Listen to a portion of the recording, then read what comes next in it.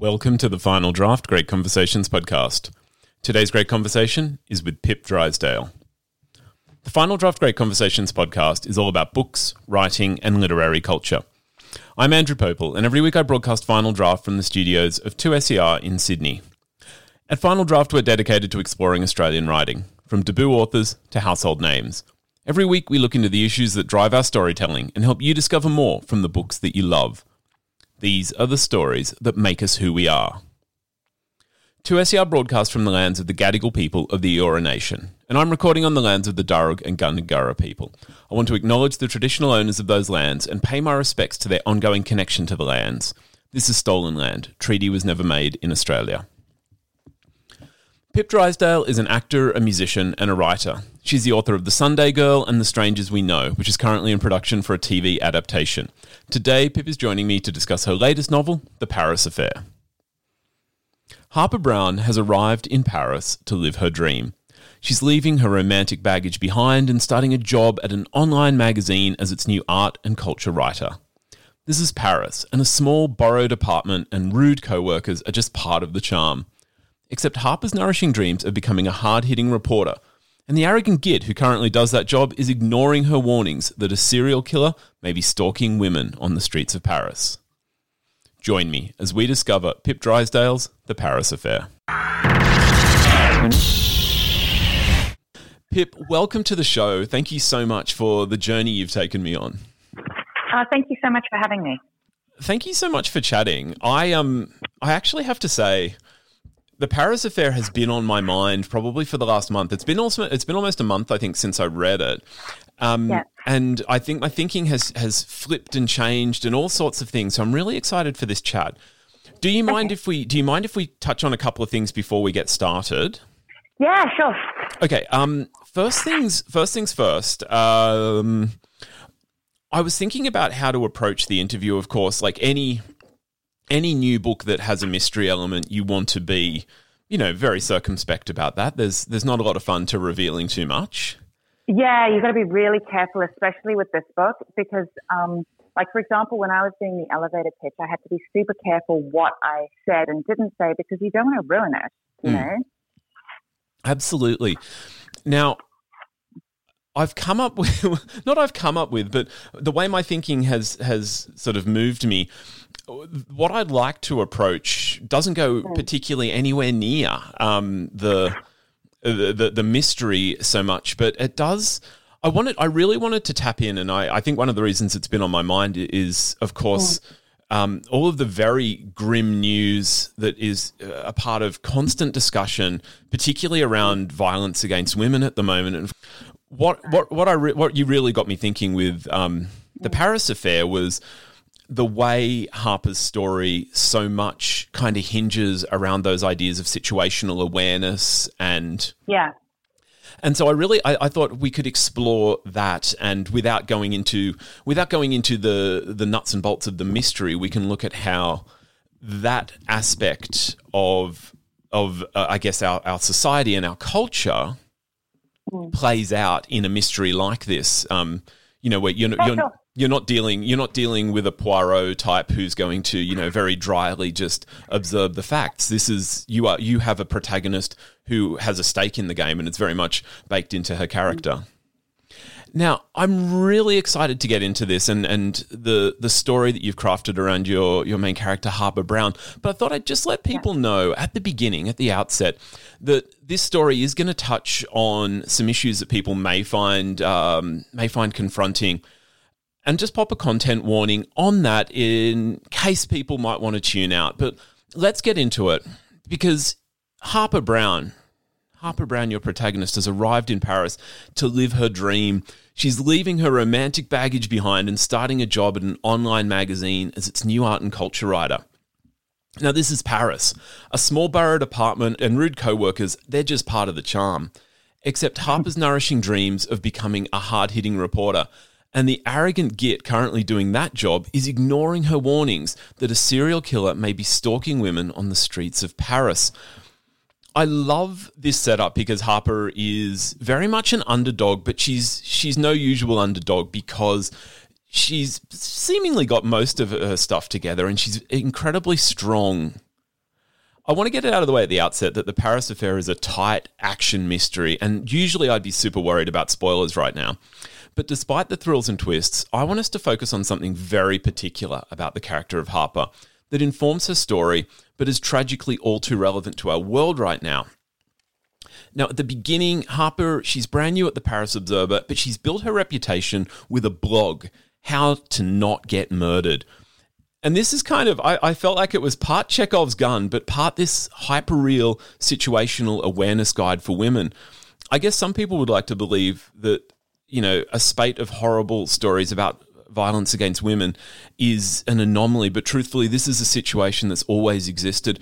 I wondered where this blog idea and Harper's backstory came from for you. To be honest, I have pretty much spent my entire life cataloguing ways to not get murdered. So, and I have picked up tricks and tips from podcasts. I've picked them up from true crime documentaries I've watched on Netflix. I've picked them up from true crime novels. And I don't know that I'm that unique like that. I think a lot of women probably do that. You know, you think things like, don't walk up to a panel van. And because you read something in the newspaper about a woman who was pulled into a panel van. So you learn to be wary of those sorts of things. And I can't even tell you how big the catalog in my brain is of things you should and shouldn't do in order to not get murdered, which is truly sad, but it's just how it is. I probably should have done a Google search before we started chatting, so I don't know. But does anything like this exist out there? Because, I mean, you're absolutely right. It sounds really like, sure. Yeah. I'm not actually really sure. I hope so. But whenever I listen to a true crime podcast, what I'm listening for, I mean, apart from the story and the horror of it, is I'm kind of listening for what happened and how could it have gone differently and what could you possibly have done differently? Because I suppose that's the only way that I get a sense of kind of agency, because otherwise you are quite vulnerable. I feel like as viewers of stories, we get that sort of frisson of excitement in, say, a horror movie, screaming at the screen saying, don't go down to the basement, because, of course, we know that's what's going to happen. But that's a luxury of sitting on your couch on a Friday night. Does it make you angry to know that this is something that you have to do and that it is such an important part of your character's story? Lots of things make me angry about the world, but and this is probably one of them. But I also think that to create a character like Harper, she had to live in the real world, and she had to be responding to it the way that I would, for example. And so it was a necessary part of her character development. But would I prefer that we lived in a world where a woman didn't have to do that? Of course I would. I mean, does it make me angry? Of course it does. I'm sure it makes every woman angry. It probably makes a lot of men angry too. So when we meet Harper, she's in the process of explaining how to lose a guy in 3 minutes. Now, this scene plays on power dynamics in relationships, and here we have Harper firmly in control. Did you want the Paris Affair to explore these gendered ideas of power? Yes, and I really wanted them to break down the idea that all women are desperately looking for a happily ever after, and that it's men trying to avoid relationships and not women, because I don't believe that every woman falls into that prototype. So, that's why I made it that way. And her latest assignment, I mean, I think it's only her fourth for the Paris Observer, it's taking her to a launch of the hottest new artist in town, Noah X. I was really interested in the way that both Harper and Noah, in their first meetings, they hide their identities from each other. And of course, there are very interesting story reasons for this, but I felt like it also kind of mirrored the way people are able to dissemble and to play roles in their online romantic lives, and how this isn't always an equal power relationship. Like, what did you want to explore about identity here? Oh, my goodness. Oh, how can I put that into a succinct little two-liner? You take all the lines you want.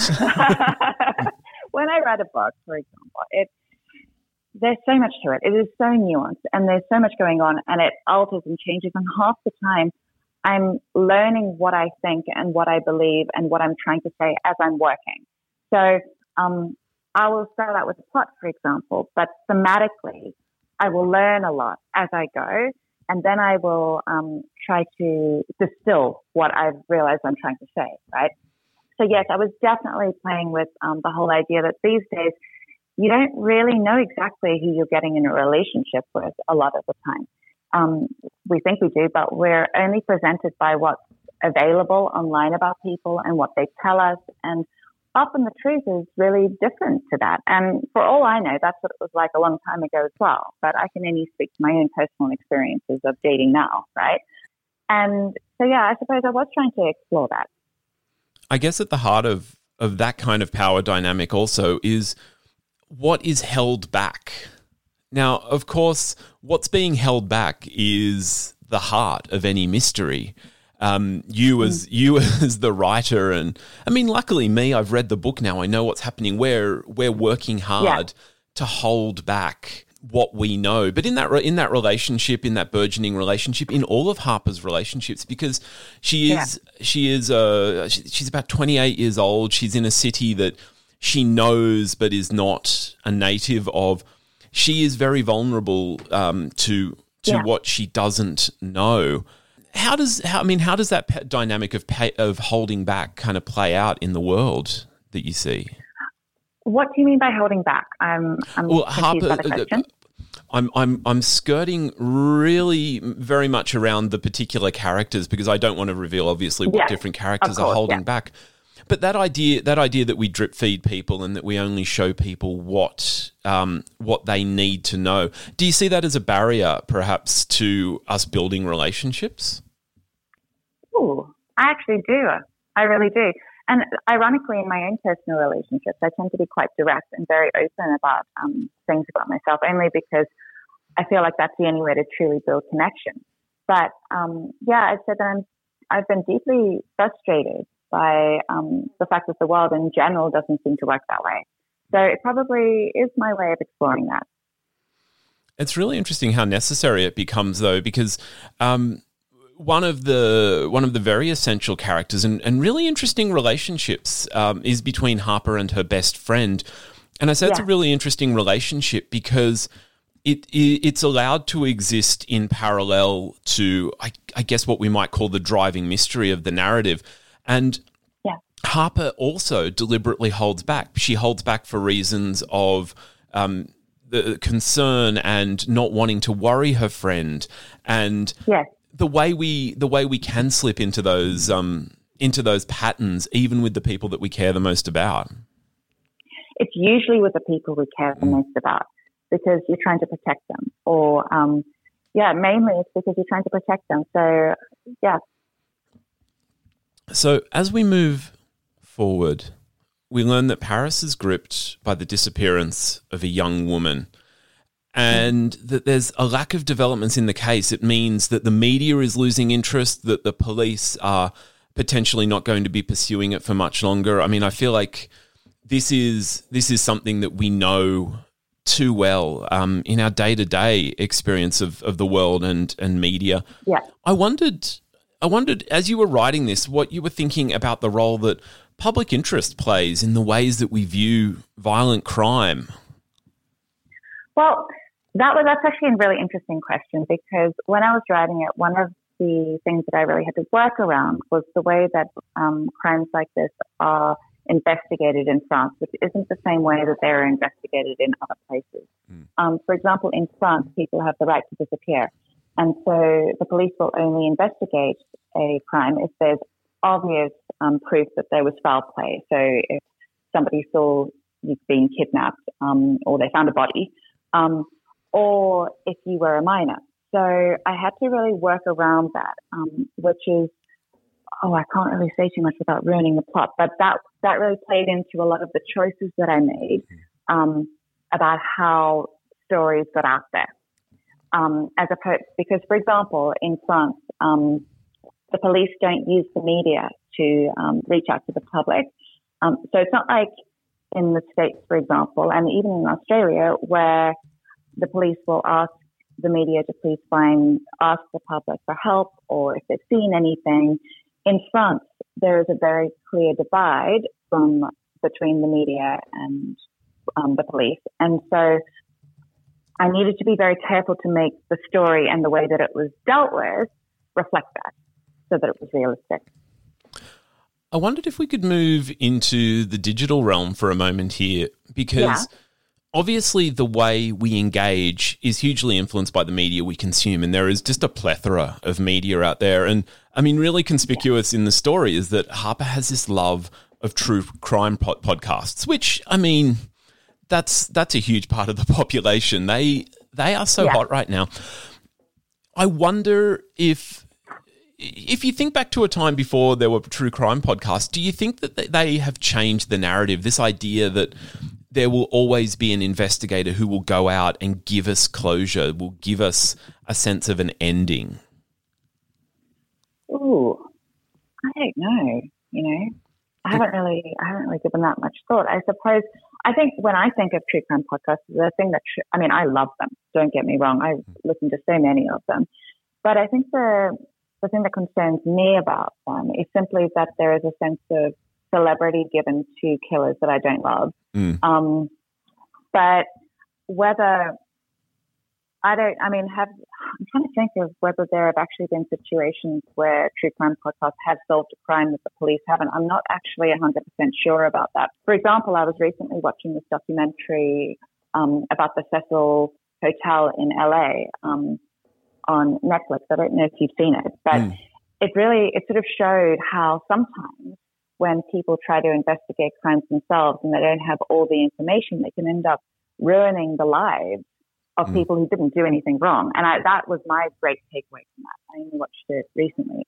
Highly recommend it to anyone listening. I can't remember the exact name though. I think it's called something about Vanishing and the Cecil Hotel, but I found it fascinating. So, sorry, what was the question? I feel like I've gone off on a total tangent. Not at all. I mean, I'm really just intrigued by you were describing a particularly cultural and I guess socio-political situation in France where the way they investigate is guided by the rules that they have around a person's right to disappear.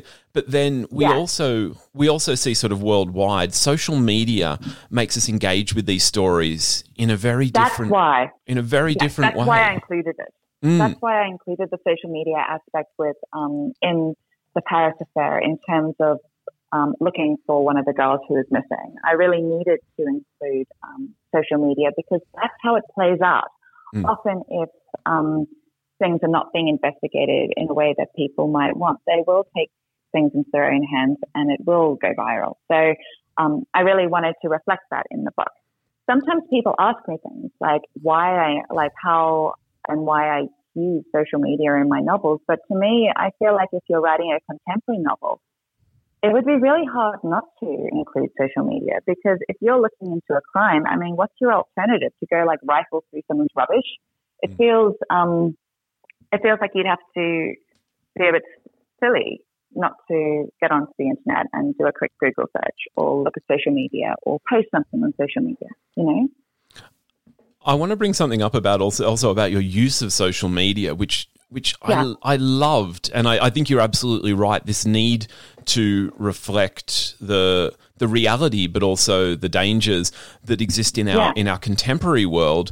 And I'm going to skirt very carefully around where this sits within the plot. But I mean, in the broader kind of tech debate that we have, there's a whole lot of discussion in many jurisdictions around what rights bodies like the police will have to access data to help them solve a crime. And yet there is a moment in the Paris affair where some very publicly available data seems to cause a particularly fraught situation for Harper.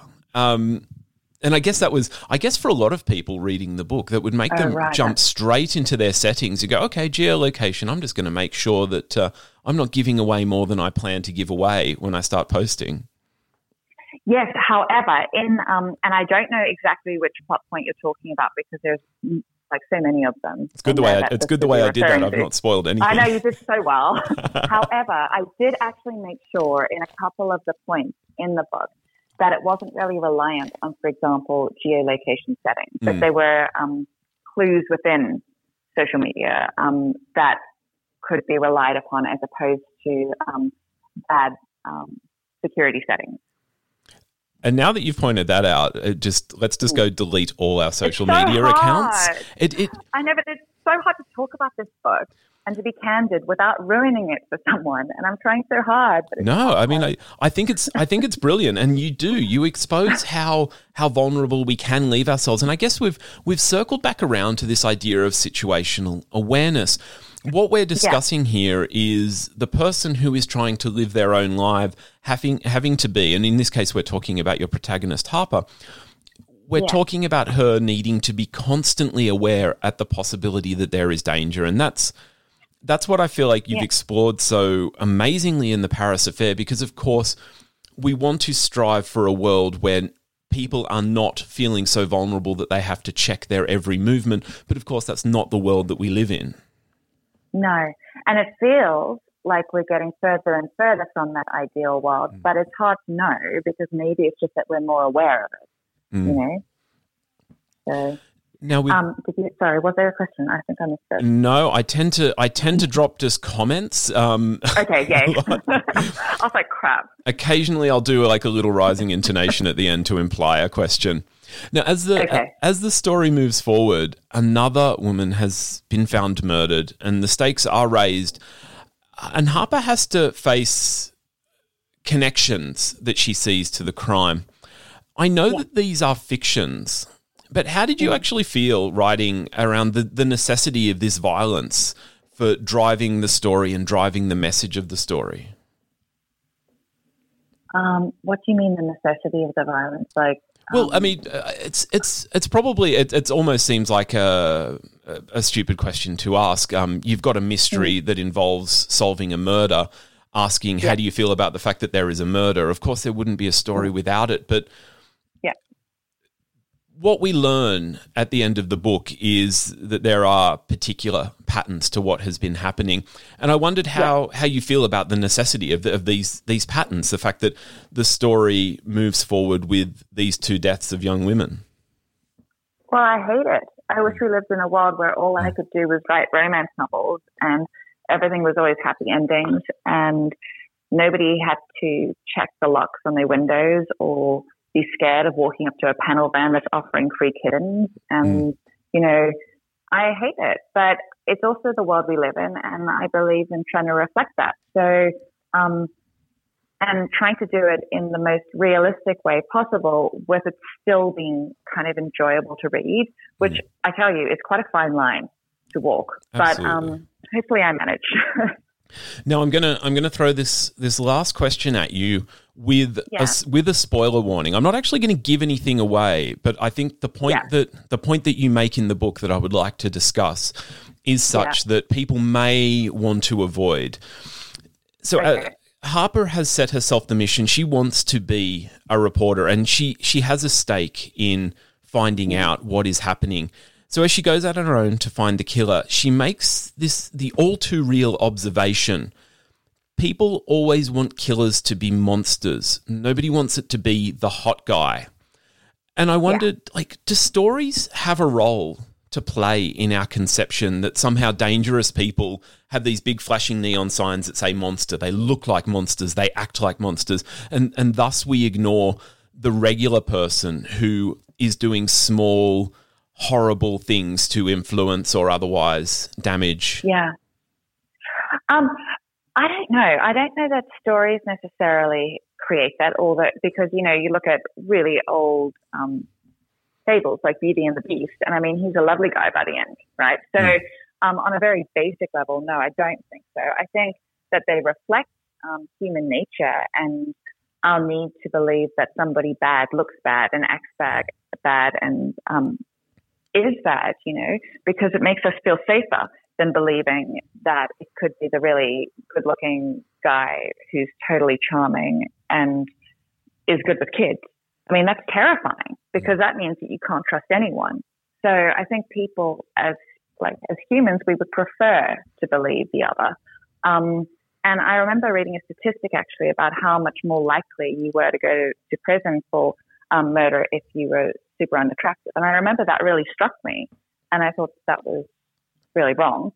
And the other thing was you were more likely if you were a woman to get a really long sentence. And that really struck me.